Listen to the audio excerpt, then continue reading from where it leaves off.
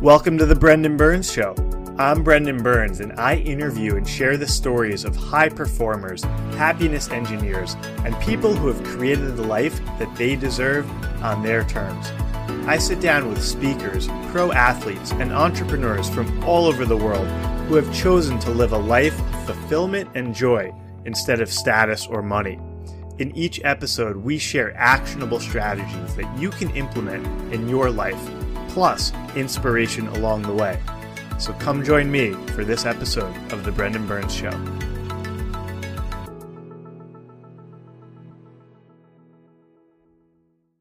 Ladies and gentlemen, welcome to another episode of The Brendan Burns Show. Joining me today is one of my mastery Instagram students and former professional football player, John Bronson. Welcome to the show. Hey, thanks for having me. Yeah, no, my pleasure. So you were just telling me a little bit about your background, and I think the listeners would love to hear your full story. But you mentioned that you had your father was in the military, and that kind of you were bouncing around growing up. Yeah, so my dad was in the military. I was born in Hawaii, and so I lived in Hawaii 4 years. He was in the Army, and then 4.5 years later, we moved to Germany. Which for me, I was in a German school. My sister was born in Germany. And then another 4 years later, by the time I'm 8, now we moved to Seattle. So before I'm even 8 years old, I'm already been in 2 countries. And then so we get to Seattle and been in many different places around Seattle. Washington's a very big city. So if you've never been to Washington, I mean, there's Seattle, there's Tacoma, but there's also the east part of Seattle. So it's a very big state. And so we bounced around Seattle for a lot. And so that's where I really got my start in number one, traveling, like yourself. You love to travel. I love to travel. And it really started from the time I was young, traveling everywhere, traveling with my parents on whatever it was, military or just different trips. And that's where I really fell in love with travel at a young age. Then from there, that's about the time where I started getting into football. I remember when I was about 9 years old or so. My uncle, who's no longer here, but he had put me into football. My parents didn't want me to play football. They thought I would get hurt, and I was, didn't want me to play, especially if I was going to play up, meaning play on a higher grade than I was at. And I never forget the first time I went out on the football field. I made like the first play. And then I made maybe a couple plays after that. And then I think, needless to say, after that they were like, okay, well, I guess he can play another few games, and few games turned into another year, and another year turned into overall 19 years of football. So wow. And how old were you when these first games were? Yeah, I was like 8 or 9 or something. I was super young. Wow. And, so with all of that, you never know how things would turn out. And if it wasn't for my uncle put me in football, who knows, what would have been with football career. But with that, I continued to excel with football, along with my younger brothers. I'm the oldest of 4, so I have a sister who's probably the best athlete in our family. She was a basketball and track athlete. Then I have a younger brother who also played football, played for Eastern Washington and Seattle Seahawks. And then I have another younger brother who's actually bigger than me, who's currently playing for the University of Washington. So we come from like long, extensive background of sports. Wow. Yeah. And to what do you attribute that in terms of genetics versus family involvement versus mental state? I think it's a combination. Obviously, genetics has a huge play. My dad's 6'8", near 290 or so. So, he's a very big stature. My mom is, from a very big-boned family, so to speak. So you add those combinations there genetically. But the other side too is that I think everybody was just, we had a heart.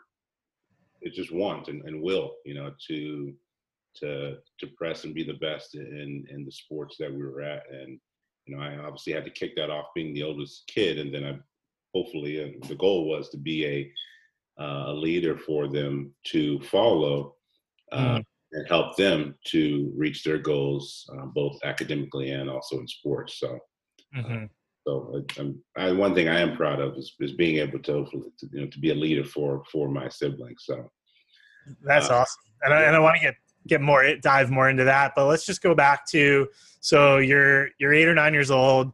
Your uncle wants you to play ball. Your family is like not so sure, and then you come out and you crush it. First of all, what position were you lining up as? At the time, I was defensive tackle, so they had me right next to the ball, basically. And so, all you have to do is tell me. I didn't even need to know what to do. Just go get the ball. Well, I mean, I'm going to do that. Go get the ball. So, yeah. So, but as I go older, I started to fill out a little more and go into other positions that were more skilled positions, like tight end. I've been playing tight end and defensive end, so being very mobile. But as a young kid, I was just trying to get in the game and get my feet wet. Didn't even know what I was really doing, at that young age. Yeah. But I had a lot of fun. That was kind of a big, important part. And, little did I know it would become a huge part of my life later on in life. But at that time, it was just a ton of fun. That's awesome. So you're playing football, you're having fun, you're excelling. Now walk us through the progression of, I guess, middle school, high school football, college. Yeah. So I guess before I go there, let me say this because it's really important, and get on education along with sports, especially any young kids or kids that are listening. So when I was in middle school, I had I believe it was like 7th grade. I didn't do very well in school, and so it was a very hard lesson that my parents taught me. They yanked me from football. So I got yanked from football in the middle of the season of my 7th grade year. So you can imagine how much of an impact that had moving forward. So needless to say, after I got yanked for those last 4 or 5 games, I never wanted to experience it again moving forward. So I made sure my grades was in order to play football. So my parents were very adamant about getting the grades and being a scholar in the classroom. And so that was something that I also made a bigger importance at that early age. Wow, so, what a great lesson. And so what do you think was causing you to not perform in school? Like, how did that experience change the way you thought about it? I just think it was just focus. I was turning the corner of and a little complacency. Yes, you can have complacency at 7th, and as a 7th grader. Sure. So I just think I needed a little fire, and that was it. Pulling football, something that was so dear to me, away, hurt. If it was something less severe, it may not have been as impactful, but they pulled football from me, and I'm sure it hurt them too to not see me play. But it also for sure hurt me not to be on the field when there's games to be played and things like that. So I just think sometimes we all need a little push, and from somebody, whether it's a mentor. In that case, was my parents, and or whoever, friends or whoever. And at that early, I learned that lesson early to get your things in order that you need. In this case, it was my grades to continue to play football. Mm-hmm. So what a great lesson. So you learned the lesson. You're like, all right, I'm a baller, but I got to do well in school too. Absolutely. And then take us through kind of the progression into middle school and high school and how that went. So I went from middle school and played 3 years in middle school. So in Washington State, middle school is 3 years, and then you go to high school for 3 years. So finished out my middle school, which I know it's middle school, and then where things really got churning was in high school, and that's where the process really starts to begin for football. And my sophomore year, I was a starter in my sophomore year. on a high school football team, and that's where college just starts to come, and you start getting noticed, and um, more papers, more interviews. All these things start to happen when you're in high school. So definitely was a lot of pressure, number one, but also, um, it was different. Like before, I was playing football for fun. Now it's starting to turn into more of a career in high school, and I haven't even reached college yet, or anything like that. So, but once again, like dealing with high school and being on a team, uh, we struggle a lot. My high school team struggled a lot. So also trying to keep my team together, be a team leader. I even one point I had to was on the advisory board to hire the new coach. Think about that as a player on your high school team, being advisor, hiring the coach. So all these things, all these leadership qualities I was learning super early in high school to be an effective leader and make executive decisions for not only myself but also my friends, my teammates that were counting on me to help lead them as one of their captains. So Yeah. huge process in high Yeah. school. Yeah. I mean, so I'm thinking you're like 15 or 16 years old. Yeah. You're starting, I'm assuming, on the varsity team. Varsity, yeah. And you're helping hire the new coach, holding a bad team together. No. Also, if you screw up with grades, your parents could yank you from the team again. Correct. And you have scouts coming from college thinking about NFL career. All, as you said, all while keeping grades together and extracurricular, right? I still have to work. In high school, I worked at. I just went back to Washington too. It's kind of fun. I worked at. Remember Chuck E. Cheese? Oh yeah, the arcade, the kids. Yeah, so that was my high school claim to fame was working at Chuck E. Cheese, and so adding that in the mix on working on weekends after football games at Chuck E. Cheese and the local McDonald's, just trying to pay for my cleats and shoes for for football season. So yes, a lot of responsibility, but all of that responsibility helped to mold me for what was to come next. Mm-hmm. And so, again, little did I know that, but people around me really felt obviously that I can take a lot on and still be effective and take the next step. So then here comes college. As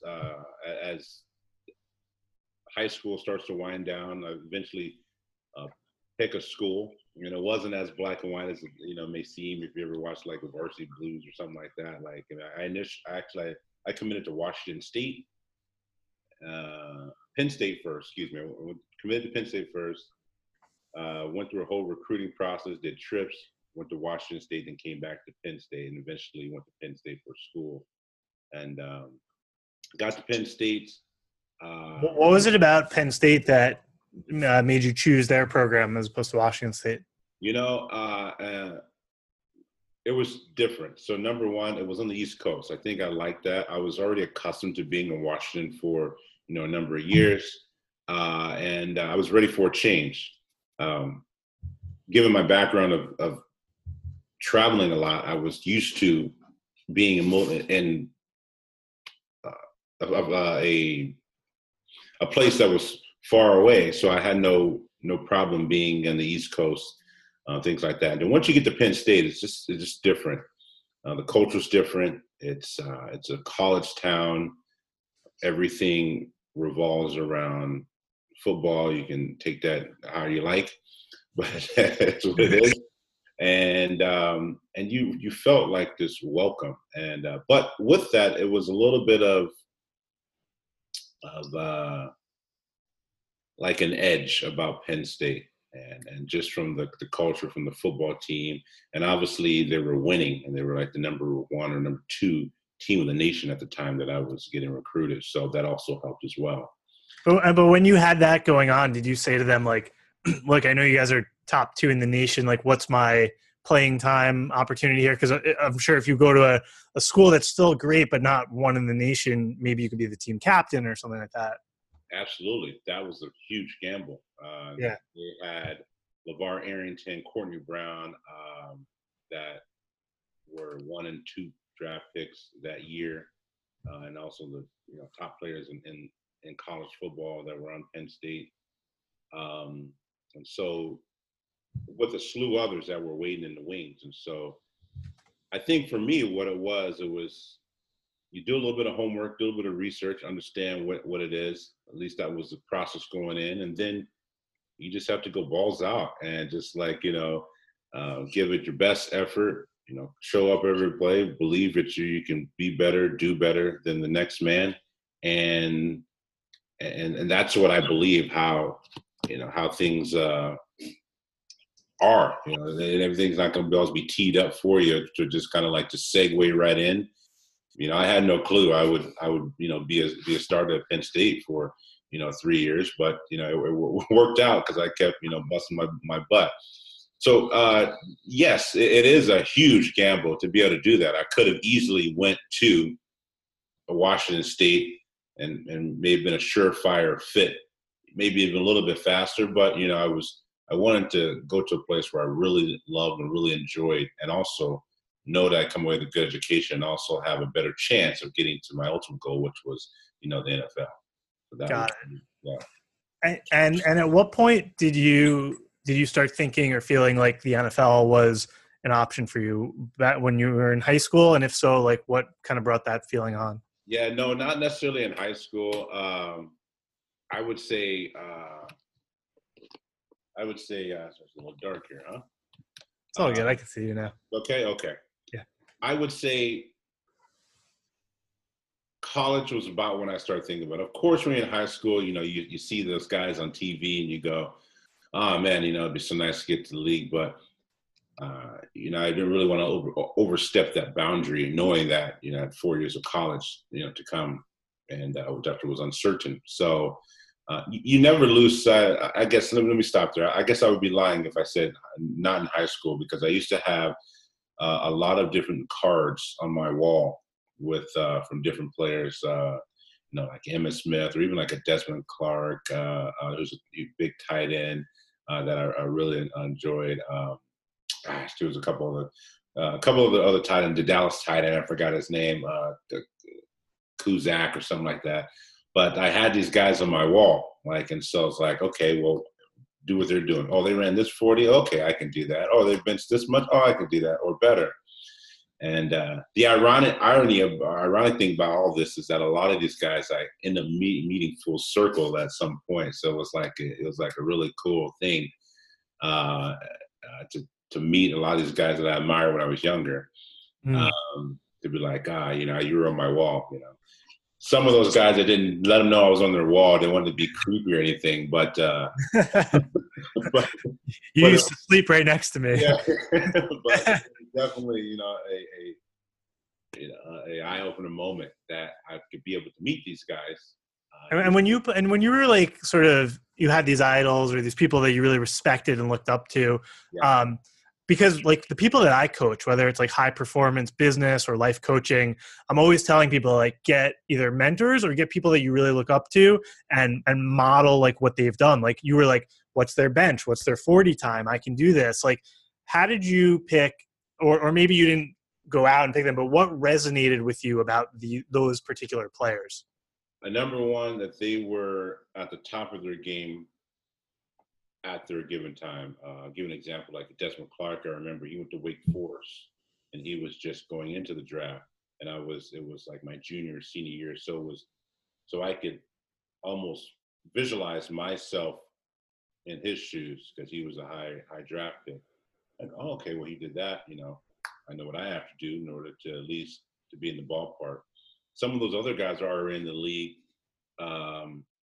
And, some guys are just there as inspiration, like an Emmitt Smith. I wasn't a running back, but the fact that Emmitt Smith was tearing it up for 5 consecutive years, like it was, he's doing something right. So you want to look at everything he does, regardless if we don't play the same position.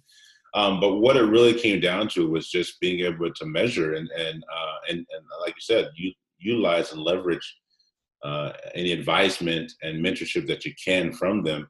And in this case, it wasn't verbal because I didn't know them I didn't know them in person, but I studied everything like I did.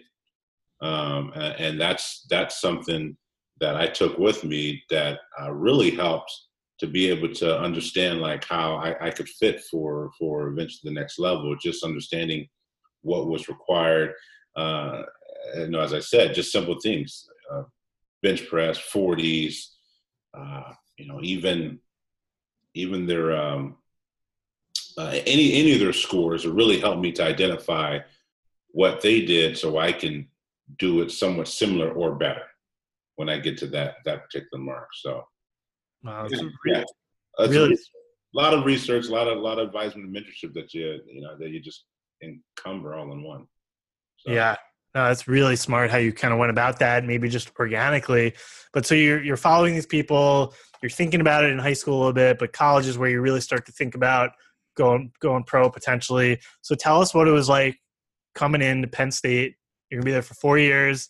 You want to get started. You're starting to think about NFL. What was that whole program like? Whole experience? So I never forget. I finished high school. A week later, I'm on a plane to Penn State. Oh man, I feel like life is good at this point. A new college student, college town, and away from parents and all that stuff. So you feel like you got like this whole new freedom. But I loved every bit of it. It started off very fast. I mean, out of the gate, college is very, especially at Penn State, is very structured, especially when you're an athlete at Penn State, when you're a football player at Penn State. I played under Joe Paterno, who was a very military-like background. He was very rigid in his ways. You had to be clean shaven. I couldn't have this today over there. I'd be clean shaven. You had to, if you were 10 minutes early, you were on time. If you're on time, you were late. And so what happened if you were actually late? Then you would not be in that meeting. Yeah. Wow. Yeah. And he was serious. And I've seen everything under the sun. Didn't matter who you were, from starter to bench warmer. You followed the same rules. So it was very hard and very structured. But the other side to it, if you just followed the rules, then you had no problems.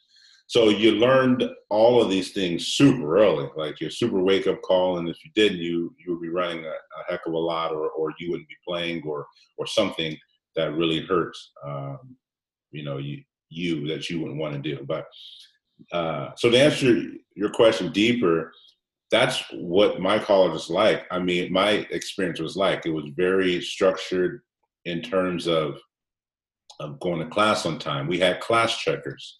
I don't know if you ever would ever think that somebody would actually make sure that you're in class. So we had class checkers, and if you missed a class, meaning that the person that was checking to see if you were in class, if you wasn't there, you would get in trouble. But how do you balance, I don't know what Penn State's like, but I've seen Hard Knocks and behind the scenes of the NFL.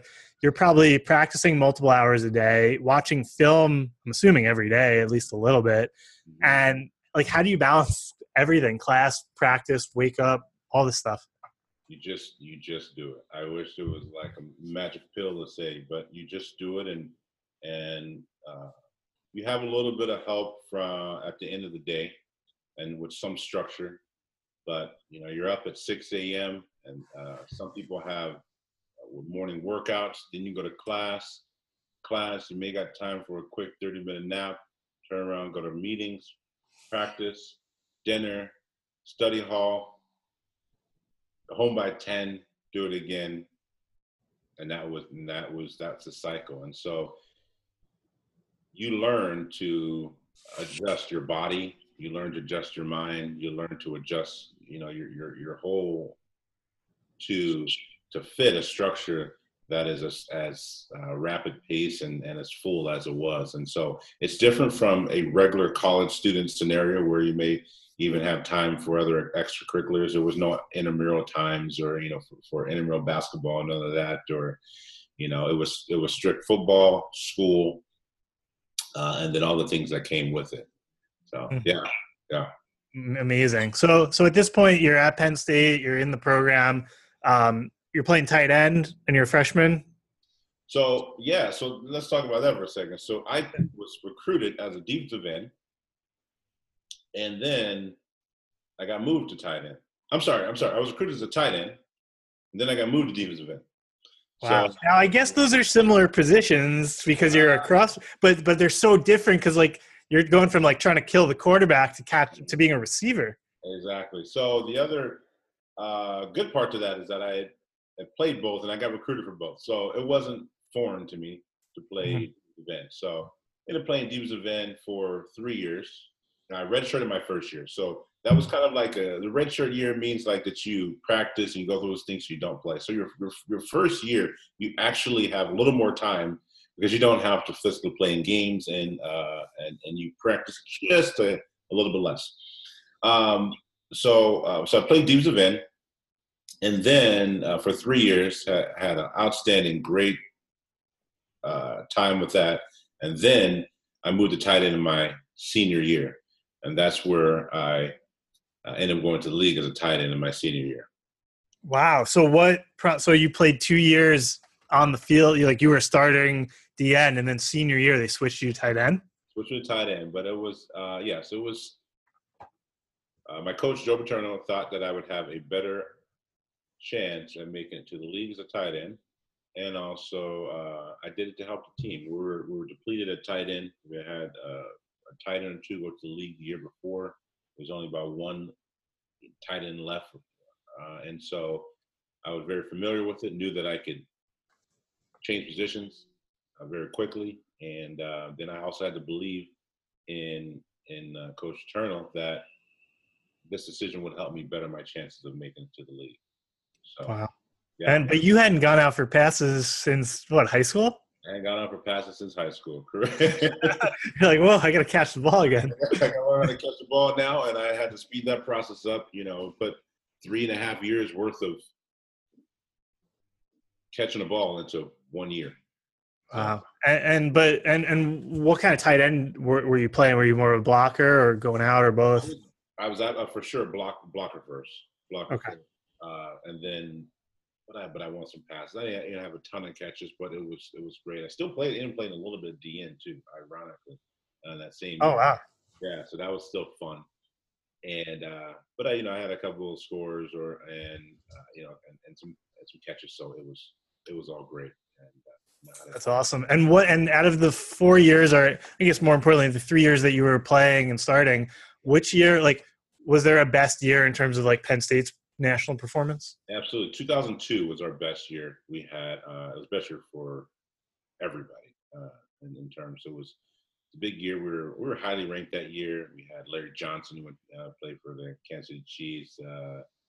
Who else? We had a guy named Lincoln Kennedy. I don't know if you follow a guy named Spice Adams. Ever heard of Spice Adams or Anthony Adams?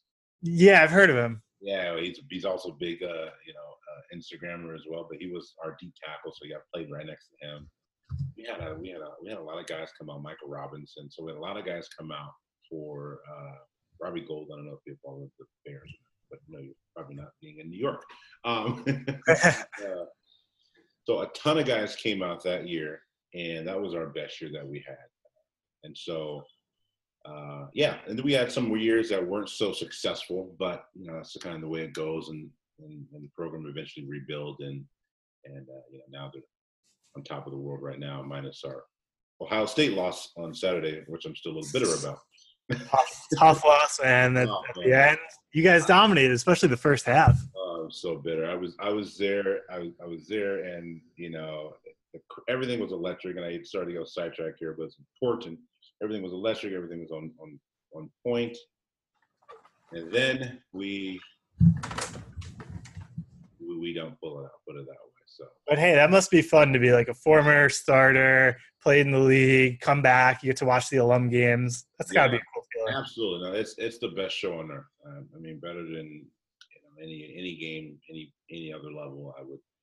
Penn State football, going back to your alma mater, it's always an honor. Yeah. That's great. So you're senior. So talk to us a little bit about sort of being senior year, switch positions. You feel good and comfortable about it. Coach is looking at how can we get you to the league. What's scouting like? You're still going to class, I'm sure. How do you balance class with playing? And then what's like the pro recruiting process for the NFL? So for me, actually, it worked out pretty good. I was graduating December of 2004. And then so I did not start preparing for the league until 2005. Yeah, just January 2005.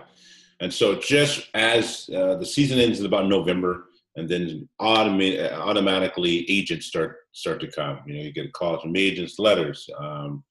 It's like a recruiting process over again. So you're meeting with them. You're trying to find out the best scenario for you. What contacts do they have? Who do they know? Who do they have in the league already? Just all these things that wrap into one. So I ended up choosing my agent fairly early, just so I can get things going and know a direction. And then in January, I come back into State College and go to Penn State to train. A lot of guys may go to other places to train. I personally think it's stupid unless you're like for sure first rounder because you have to pay for it. So at your school, you normally don't have to pay for it. So I stayed in my school. We have a great training program. So I stayed in my school to train there. At this point, you were, again, just kind of like lights out, going kind of balls to the wall, so to speak, and just putting your best effort out there in training. For me, I wanted to go into this 4-month window knowing that I gave it everything I had. So I didn't do anything. I didn't have a drink. I didn't eat a slice of pizza. I didn't eat unhealthy at all. I didn't do anything that I thought that would hinder any chance mentally or physically from being able to perform the best that I could at the NFL Combine, at our combines. Wow. And how did you maintain that like mental strength? Because I got people coming to me and saying, Brent, I can't make it to the gym today. And we know that everyone's stronger and more powerful than that. What did you do or what was going on in your mind that gave you that laser focus? Number one, I'll start by saying this. Everybody has the ability to be laser focused and to do whatever that you want if you put your mind to it. It sounds so cliche, but it is the honest truth. For me, I had to literally lock myself into a room for the most part. I moved off campus. Very little people knew where I lived. So there was no chance for say, hey, John, I'm coming over for a beer or whatever. There was not a chance because I didn't give anybody that option to do that. So I became really isolated. But this is all for the well-being of what I wanted to accomplish. Right. So, I really put a lot of focus into it. It takes a lot of discipline, a lot of mental focus. Again, it's really hard for me to kind of break into how because I just feel like I just did it. But it was that important to me.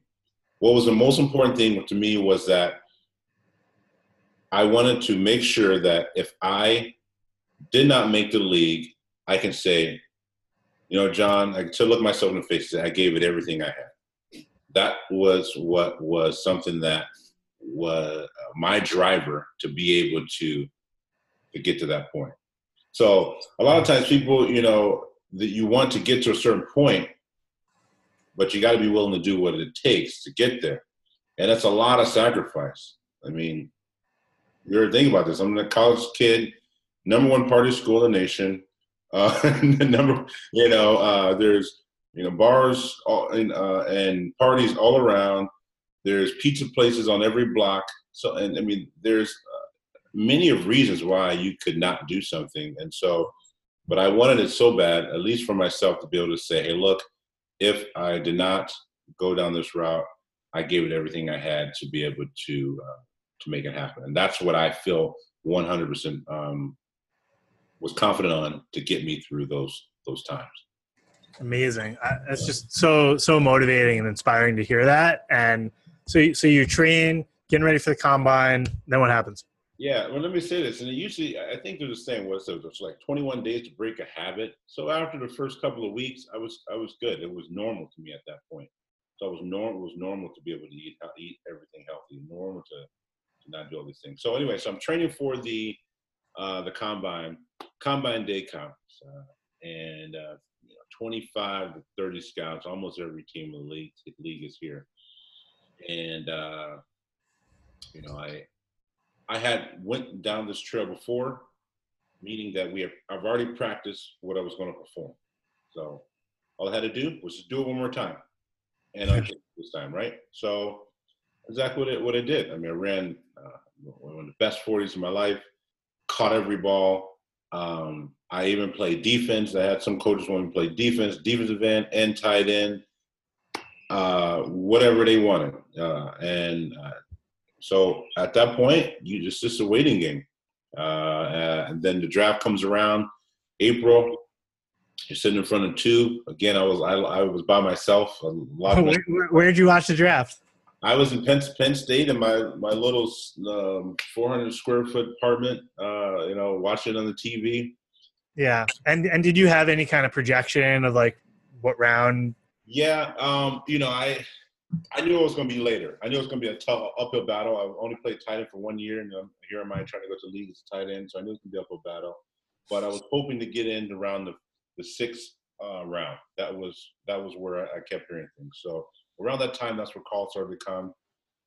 Call from Green Bay and the Titans and Dallas and I think it was even New England at the time. They're calling you? Calling me, yes, or calling my agent. Okay. Yeah, so I think a couple of them was from my agent. Green Bay called me directly. Don't ask me how that happened, but they called me directly to tell me, and this is the frustrating part, this is the funny part, tell me, hey, we got a pick coming up. You're on our board, but we're not sure. So, like, they think you're telling they're going to pick you, but they're telling you that we want to make sure that you're alive and healthy and you want to come here. And we're like, yeah, of course. Like, yeah, it's like a supermodel being like, hey, I want to go on a date with you. Yeah. Are you interested? Exactly. Yes. Exactly. So those were the calls were like, and so every call was nerve-wracking. You're just like want to pull your hair out. And so lo and behold, they eventually took some other players, obviously, and then I am going free agent. But my type of free agent, I was what they call a priority free agent, which means that I basically agreed to the Arizona Cardinals before the draft was over. So how do you get that kind of priority status if you don't get drafted? It's just where they have you fall in your draft board. I mean, I was already floating around anywhere from 5 to 7 rounds. So they also understand too at this time that every other team is also looking for priorities. So it's like literally a negotiation that happens in like, I swear, 3 minutes with what the dollar amount of the signing bonus is going to be. Where now the ball's in my court. So now I got 3 or 4 different options to team to go, which is crazy. That like just 10 minutes earlier the ball wasn't my court. Now the ball's in my court, and I have 3 options where I'm going to go. So all these things happen literally. Like you got to think fast. Wow. So it was between who? Arizona, Dallas, Houston Texans, and I think and Seattle. And it was very tempting to go to Seattle, but they had their tight ends unlocked, so there was no way I was going to do it. But it was very tempting to go to Seattle, potentially play in front of my home. But I went to Arizona because it was a no-brainer fit. They had a tight end that was retiring, had retired the year before, or just retiring. They had a couple of rookie tight ends, which I was confident that I could battle with. So they had a very depleted tight end core. So that's how I picked up there. I almost went to Houston, though, because their signing bonus was a little bit better. So I took less to go to Arizona, which ended up being a better fit because, obviously I ended up making a team in Arizona. Right. So that whole process, man, from my aspect, I mean, there's other players, and especially football, they'll give you a different aspect because they may higher draft picks or something else. But mine was I was always been in that bubble stage where there's the 5 to 7 range, and that time frame was it was really stressful. So, and then you're waiting for one of 32 teams all across the country to be like, all right, you're moving here. Yeah. Then you're like, okay, actually now these 3 teams are calling me, and you get to pick. Exactly. or And 5 then, or 6 teams. Yeah. so after that, they said, oh, great. Well, we got a ticket for you. Leaving in the morning. That night, I ended up going to my friend's place there, and I go, and they saw the draft, so they just assumed I didn't get drafted, and I would be sad. But I kind of was because I didn't get drafted. And then I go, yeah, but I'm going to Arizona. And they were like, and they started like cheering, like it was great. For me, it was like, okay, I get it. But, my goal was to get drafted. So, and that didn't happen. So now I had to take what I was handed there and take the next step and go to Arizona. Mm-hmm. So anyway, I get to Arizona, Yeah. undrafted rookie free agent. And day one, I'm laser focused. And what that means is that I'm doing things that probably most others wouldn't do. I'm coming early, staying late, staying on my blocks longer, and I apologize to the starters, the starters later because I'm on a scout team at this point, meaning that like, I'm not trying to like hurt you or trying to prove a point to Trying you. to make the team. So, Yeah. So, if I'm a little more aggressive than maybe somebody else is, look, you already have your check. You're good. You're not going to get cut. I will. So I need to make sure that these coaches understand I know my stuff and all these things. So end up just really having a great preseason, special teams. What's that process like? Because it's like a 53-man roster, but there's a lot more people there trying to make it, right? Absolutely. It's not up to 9. Starts about 90, then it goes to 75, then it goes to 53. Wow. And there's really no time to even think about it. Like you're just hoping that the Grim Reaper doesn't knock on your door or pull your playbook and tell you to go talk to the coach. And so so every week you saw the locker room get smaller and smaller and smaller, and you're still there until that last day, right before they call Black Friday, I think, which is the Black Monday, which is the final cut day. And then you just literally go there and see these Grim Reapers coming and pulling people. It's literally like sad to see. I'm not even joking, because just like you seeing like just lives just like go out the door. And did you have any good friends who were like, you're talking to them and then the assistant's like, hey, you need to go talk to coach, and you're like, oh. Absolutely. Yeah. And what's crazy about the league, sometimes so a lot of those people you may see once out of the past 10 years or whatever, but some of those guys you don't ever see again. Now Facebook, it's helped a little bit, but yeah, for the most part, it's a very cutthroat process. But I ended up being still there. And then about 3:00 came around, which was the time we had the squad meeting for the new team. I still was like, okay, all right. There's like a minute and 30 seconds. I'm going to get picked off in the hallway or something. Like, this is too good to be true. I'm looking at another guy who's a rookie. He's looking at me. We're looking at each other like, we're like, did we just make the team? Like, it was making the team. And we sat down in the chairs, and until he said, all right, guys, in this room is the guys we're going with. That was like the biggest sigh of relief. I was like, oh my gosh, he just made the freaking NFL football team a rookie year as a free agent. Yeah. And, so you talk about obtaining goals and being in a place where like you felt energized, and really a big turning point, for me in that. Yeah. Go back to that. Try to really get back into that moment mentally, because everyone, I have one of those moments when I got my first Wall Street investment banking job. I know what I was wearing, what street I was on. What was good? Tell us of that experience. Where were you? What were you wearing? What was going through your mind? Well, I was for sure. I was in the locker room for sure, and I was just in my practice clothes, because you're still going through everything as you're on the team. So you're not on the team until they pull you. So you're still going through everything. So I went through the system just as I would. I go to the cold bath, and then I go to the hot bath, go to the steam room or the sauna, get a little treatment, take my ankles, through the whole process. But I'm a lot more nervous at this point. So it's not like regular. It's like I'm glad they didn't take blood pressures at that point. You're in this private club with all these sick features, and you're like, Yeah. Is this gonna last? Is this gonna last? Exactly. Yeah. And you're just there as nervous as all heck. And you have the older veterans. They go on their day as normal because they know that they're good. The Larry Fitzgeralds. I play with guys like Larry Fitzgerald and Anquan Bolden and Edgerrin James, Kurt Warner, Matt Leinart, Wow. and Sherrill Roll. I mean, a lot of great players I've played with. So a lot of these guys, that were there, they know that they were good, so they don't have the anxiety like I do. Right. And some of the other rookies and people that are anticipating getting cut.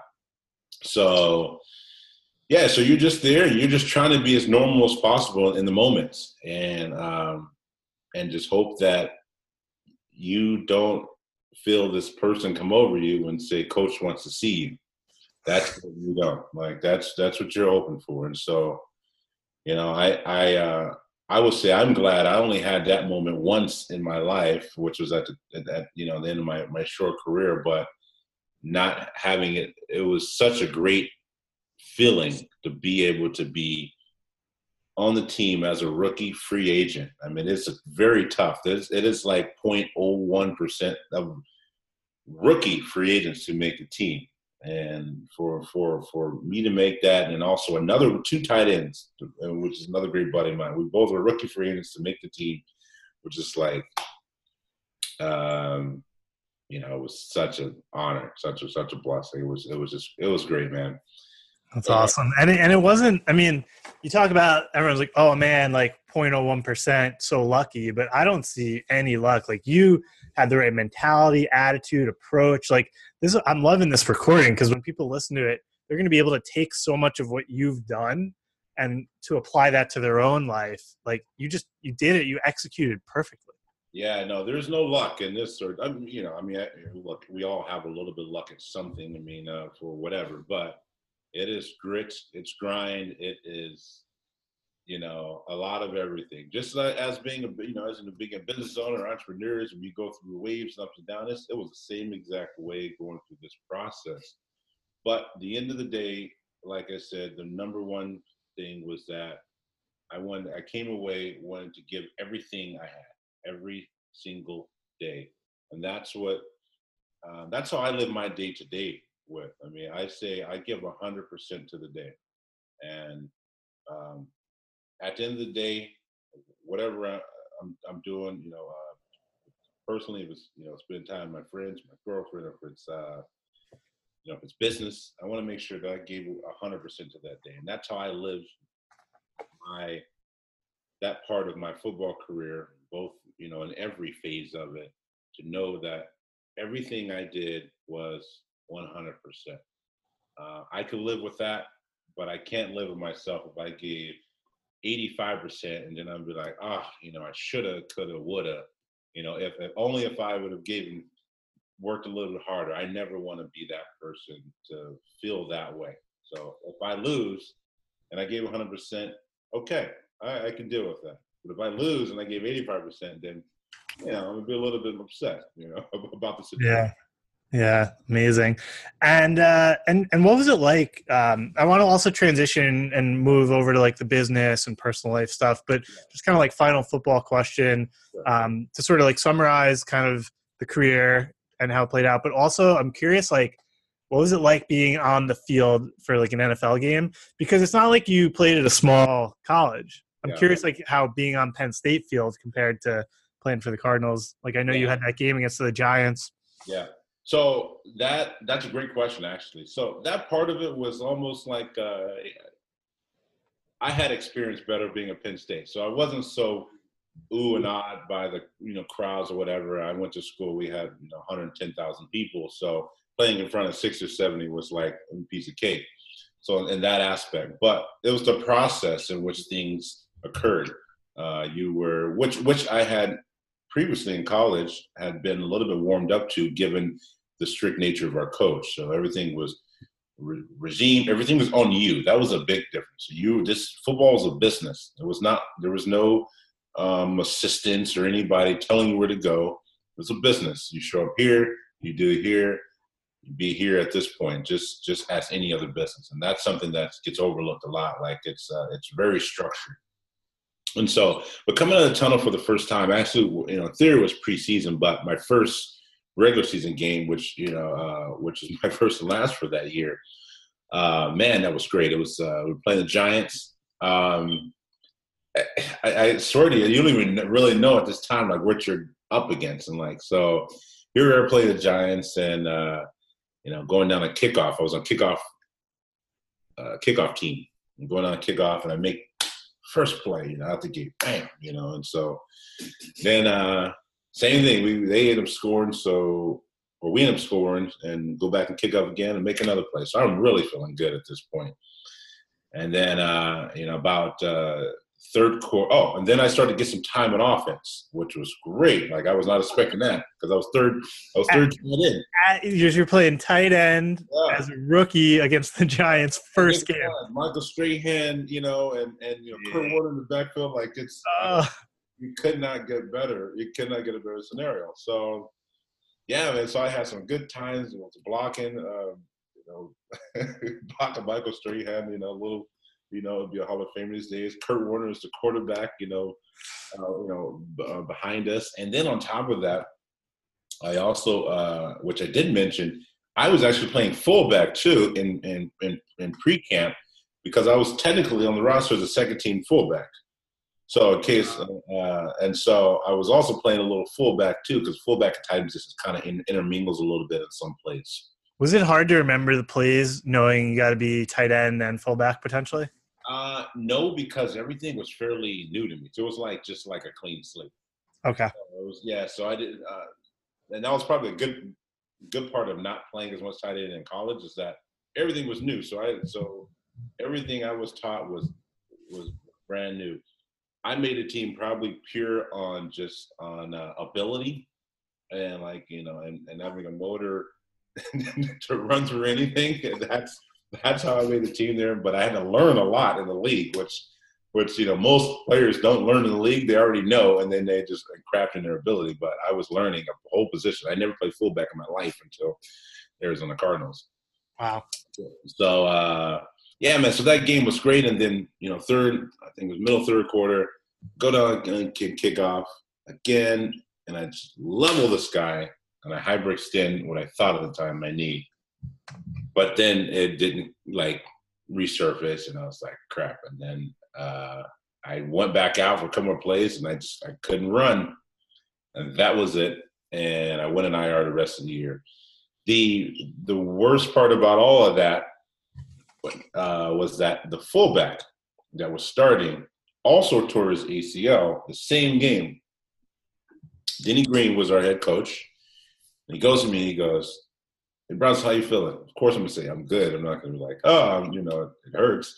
I was like, "Oh, I'll be all right." He goes, "Well, good, because you're starting fullback next week." In my head, I knew I couldn't go. And I was like, oh, that was probably the most hurtful statement I could ever hear. Because it's knowing that I'm starting fullback and I can't go. And then, yeah. So how did you deal with that mentally? Because, I mean, you worked so hard. You made it. You're right there. You're at the mountaintop. Yeah. How did you handle that? It's tough at first. It really was. Especially – I probably could have lived without that last sentence if, not knowing that I was going to start the next week. Knowing that, as you just said, I made it there. Not only did I make it there on the team, I'm about to start. I played my first game as a rookie free agent. I'm about to start my second game as a rookie free agent. And I get excited, so I start hitting stuff. No, I love it. Okay, and you just a little bit. You don't have a lot of time. Rehab is out of the gate, and you're just trying to heal as fast as possible. But it definitely was a little bit. I'd be lying if I wouldn't say it was a little bit depressing, to not be on the field, especially given the scenario where I was. But I did everything I could, just continue to rehab and get back. And given the nature of my injury, it was very long. So I ended up going on IR after a few weeks. Injured reserve means that at the time, it's different these days. At the time when you go on injured reserve, you don't play the rest of the year.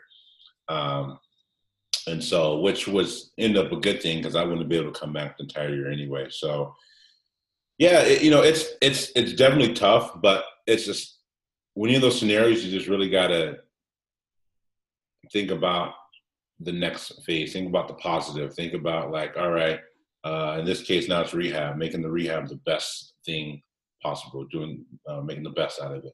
Because if I went to a phase and I decided to woe is me, then it's just not going to make it any better. So I gave it everything I had in rehab. I was still in meetings, learning plays, even though I wasn't going to play. But I was on a mission to be able to come back, stronger, better and stronger, the next year. So that's an awesome attitude. I mean, it's all you can do. Look forward. How do I deal with this? Yeah. Move ahead. And so then you were there for 2 more years. Yeah. Mm-hmm. There were 2 more years. I was often up and down my second year.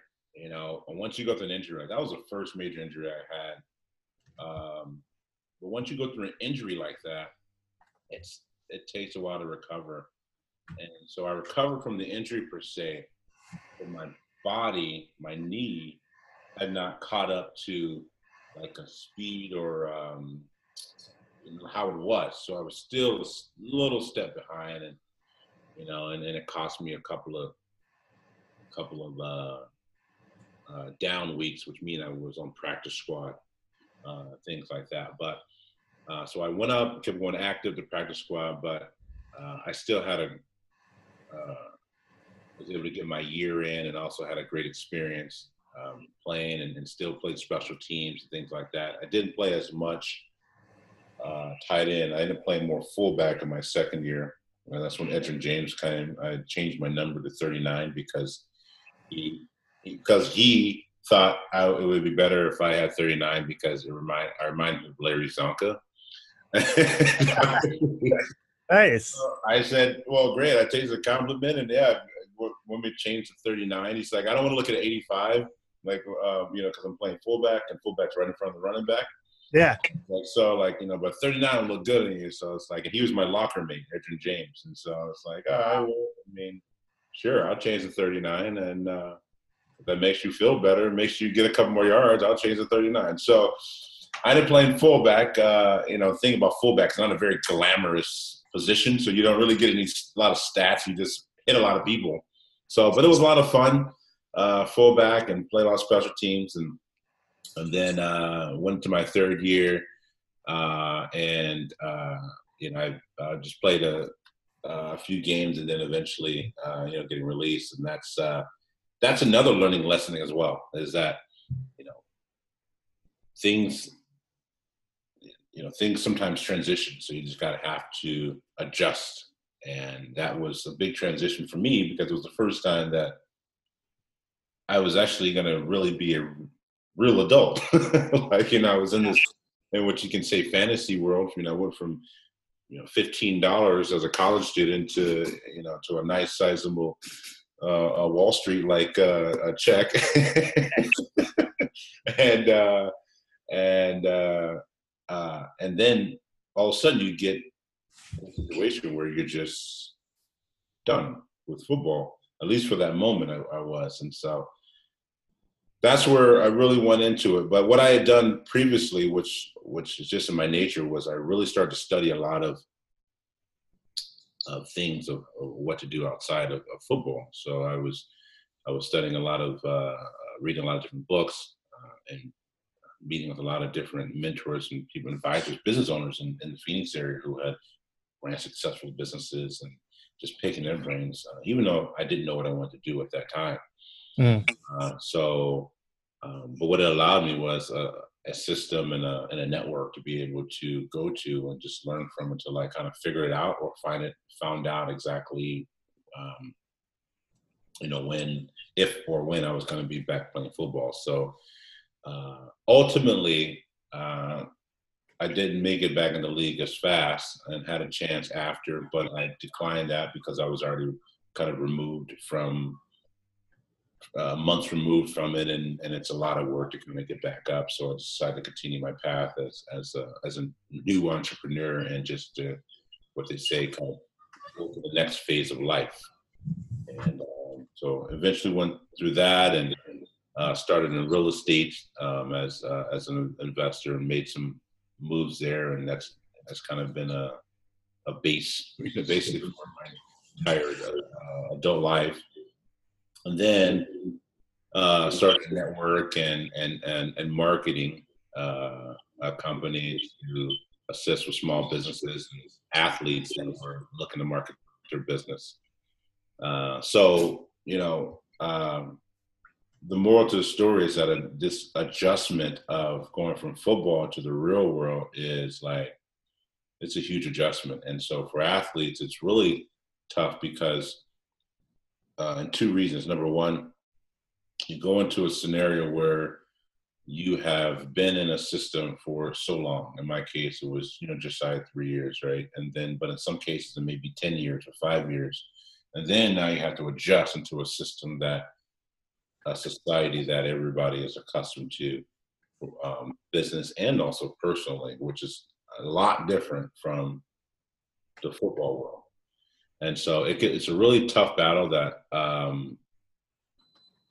you have to find yourself and overcome out of as fast as possible, so you don't kind of like spiral and go into like anything, a stress, whether it's, mental stress or personal stress or even financial stress for a lot of guys. And but I was able, a lot of great help. I had a time I was married, and she was a great resource for me to keep things aligned. So I was married, and then she, God rest her soul, she passed away like a couple of years ago from cancer. Sorry to hear that. Thanks. And so, but she was literally a backbone for that particular time frame for me to keep things aligned. And so, in theory, she was like a mentor, an advisor in that aspect. So that really helped me to stay on par. It sounds like at each stage you leverage resources to support you. So whether you were with your family when you're in 7th grade saying, hey, get your grades up, or coaching staff or friends at school, your late wife, the networking that you did, like, that's just so smart that you knew that all great things require other people, in my opinion. Absolutely. How are you able to recognize that and say, hey, I'm going to go get help, even though you don't really need help, you're at such a high level, but it'll push me even further up? Well, I just realized that, one, I didn't know everything. So the only way to really find the answers is to talk to people who had doing it or had done it. I mean, whatever that, I take that or what, and like who knew more than I did. So if I wanted to learn about financials, which I really did a lot, I talked to a very good CPA, and that is ironically has been my CPA for years now, about what do I need to do to keep a good financial plan, right? And so, or if it's about real estate, talk to people that have done it effectively about that, or marketing, all the same things. So I think a lot of times, and us, especially as business owners on a whole, sometimes we feel like that we can't take it like it's like a taboo or whatever. I don't like to take advice from other people, other mentors. Like, no, that's a smart thing to do. I'm always the first to say I don't know everything, and most people, I'm usually the dumbest person in the room, and I have no problem saying that as far as information is concerned. But when it comes to maybe a process or streamlining things, that's basically what you're saying, I think I'm pretty effective in that aspect, and know to ask, to have the right network, and know to ask the right people the right questions there. So I think just through all of that, a lot of those things will kind of shine in your personality too. So I wasn't afraid to ask questions, and also I wasn't too big for the platform.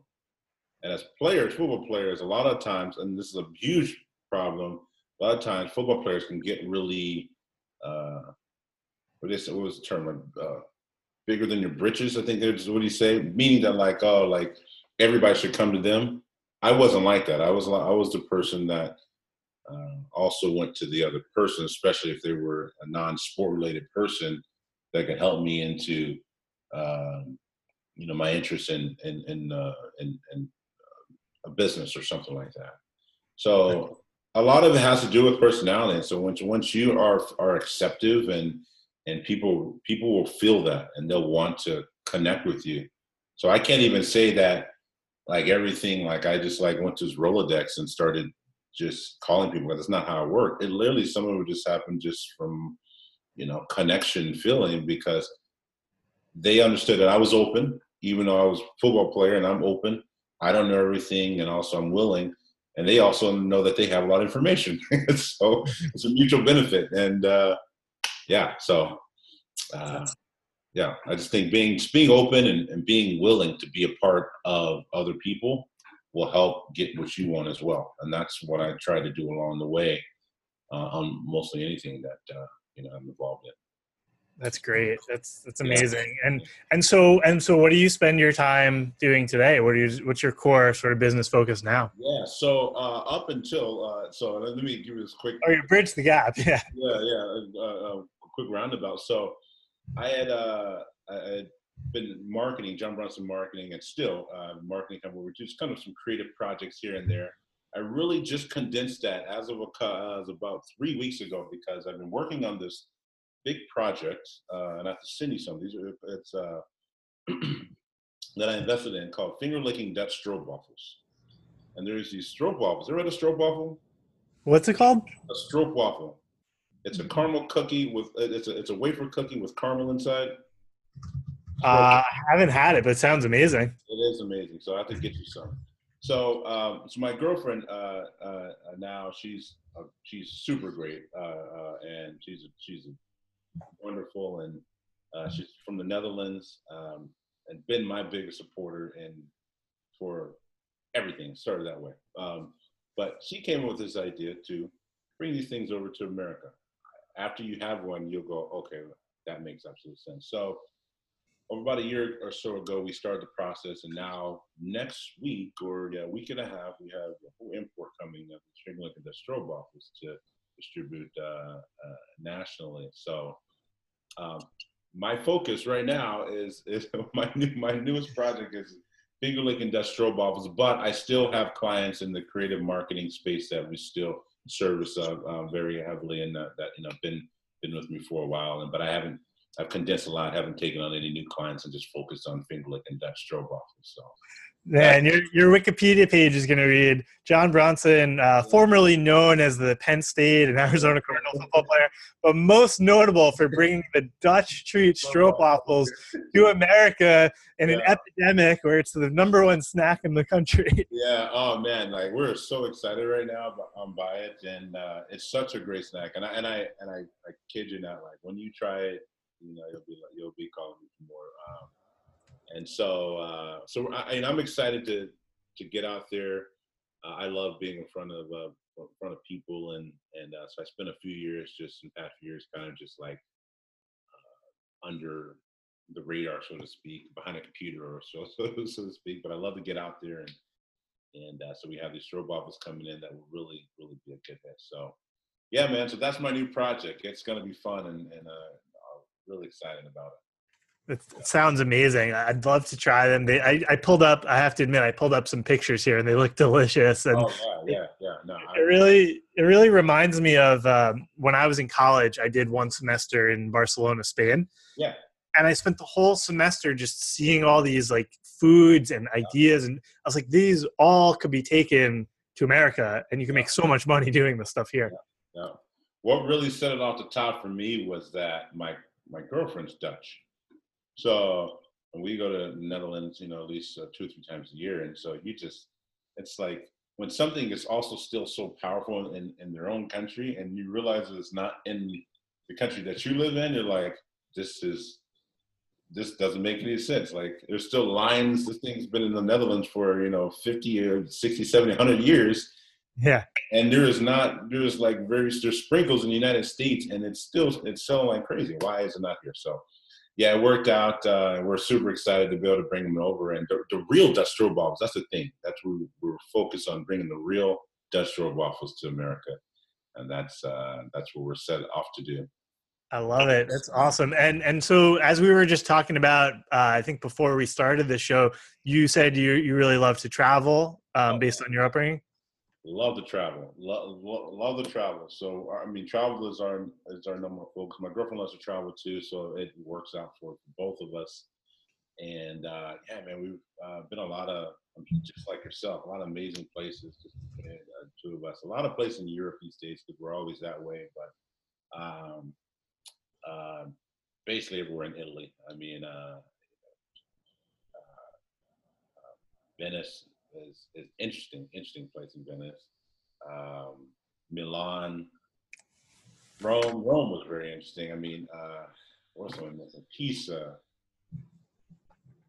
Bologna. I think that's I think Bologna makes bologna, right? Yeah, exactly. Yeah. So Italy, Belgium is also very nice. I love Belgium, and when you start to talk about waffles, it started to make me think about Belgium. Yeah, Belgium. Obviously, the Netherlands. Been to every place on the Netherlands. About. If you've ever been to Netherlands, other than Amsterdam, most people just go to Amsterdam. If you ever go to Netherlands, you have to go to a place called Kinderdijk. You have to go to a place called Rotterdam, Den Haag. There's so many little cities in the Netherlands other than Amsterdam that you would have a ton of a blast at.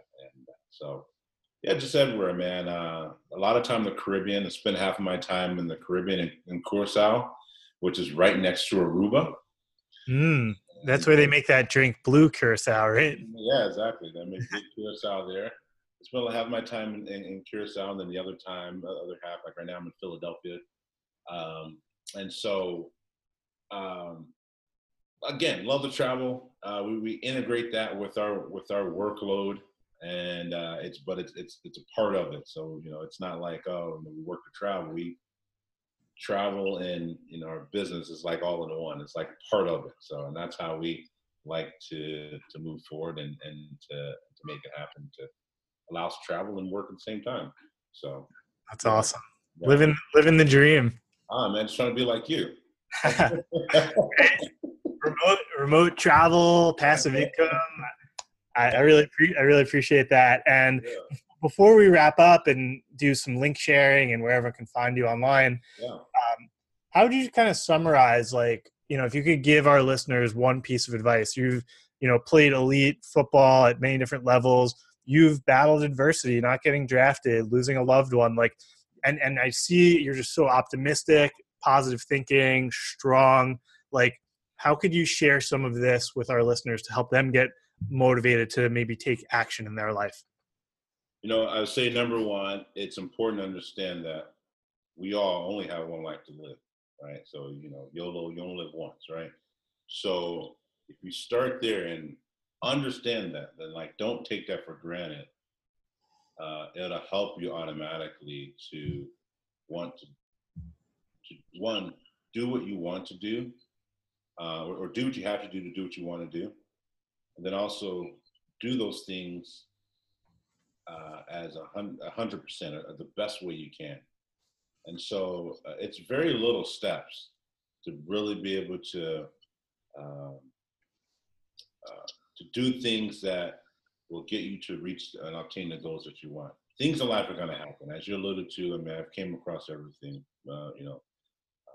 being released, death, and even failed businesses at some point in time, which you kind of skipped over a little bit. But I mean, every entrepreneur has those. And not throwing in the towel, like knowing that you just kind of brush it off and you keep going, is important. I mean, the minute that you throw in the towel, meaning that you just give up, that's the minute that you are conquered. So for me, it was really important, and it's bigger than me. It's that I feel that I have people around me, whether it's my team in business, whether it's my siblings, whether it's my girlfriend, or at the time who was my wife, who passed. I felt I have an obligation to others. So when you can put yourself and feel that you have an obligation also to others to be better, or it can be a charity, it doesn't have to be that close, but just something greater than you. You feel you have something greater than you that you need to really move forward with. I think it'll help to be able to press forward. Does that make any sense? Like, it's, sometimes we get stuck in our, it's just about me type of scenario, but it really isn't. It's about the people that or things you want to support around you. And once we can really identify those things that are important to you, it will help really to give you the motivation to want to do better. And that's how it is. So, and I'll leave with this for right now. Like, if you'd ask me what are the things that like motivates me, like, one, it's my team. My team works extremely hard, to help me, my everybody, my IT people, my assistant, they all work hard. So I feel like I'm obligated to also give my best effort to them. My girlfriend, she's great. She helps me, and as personally as possible with anything that's not, and now even business related. So she's in the waffles business, that I can to help me be better. Whether it's my friends or my family, they all play a role in supporting and have supported, especially through and having to lose a loved one. So all those people, I feel that I'm obligated to give my best effort with in everything I do, and that'll also help you, or help you motivate yourself to want to give more to your surroundings. That's amazing. I mean, that's just so powerful. And, kind of when you have a mission that's bigger than just yourself, I think. Yes. Yeah. Yeah. Exactly right.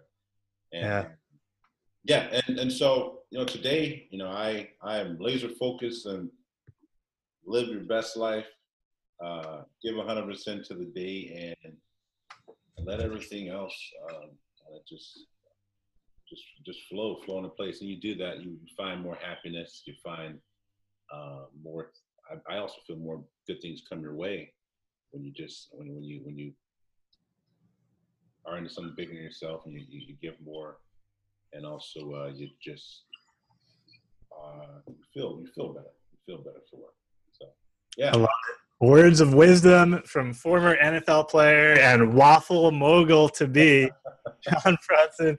John, thank you so much again for coming on the show. It's been great getting to know you, being in touch through my Instagram program over the past year.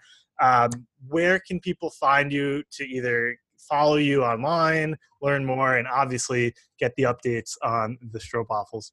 Yeah, for sure. Well, let me say this, and I definitely appreciate your Instagram program. It's been very impactful for actually not just one business, but two now. Don't charge me double though now. Buy one, get one free, man. But no, it's been very impactful, and so we've learned a lot, and to be able to scale and to really integrate into our marketing plan. So I really appreciate you for that. So yeah, Instagram, we're very active. Me personally, actually, I'm moving over. It's John Bronson 87. And that's my personal one. So I'm giving my personal one. I'm moving over to my personal. It's more active, more fun. And then also, if you want to follow the Stroop Waffles on Instagram, you can go to fingerlickingdutch.com, at fingerlickingdutch.com. And you can follow us there. We have a lot of great announcements, a lot of great photos for you. That should probably do it. I think it'll navigate from there, everything else, right? Yeah. You get the link in bio. I'm going to put that all in the show notes for the listeners. So if you want to see more about John's personal account, at John Bronson 87. I love the pictures from Penn State. Sorry again about the loss. I know you guys will get the Buckeyes next time. Yeah, I'm still a little pissed off about that one, but hey man, I really want to just, again, thank you for coming on the show, not only for inspiring me, because this is one of those episodes that I go back and I'm going to listen to when I'm in the gym next, but for the listeners out there as well. So thanks again, John, for coming on the show. Hey, Brendan, thanks for having me.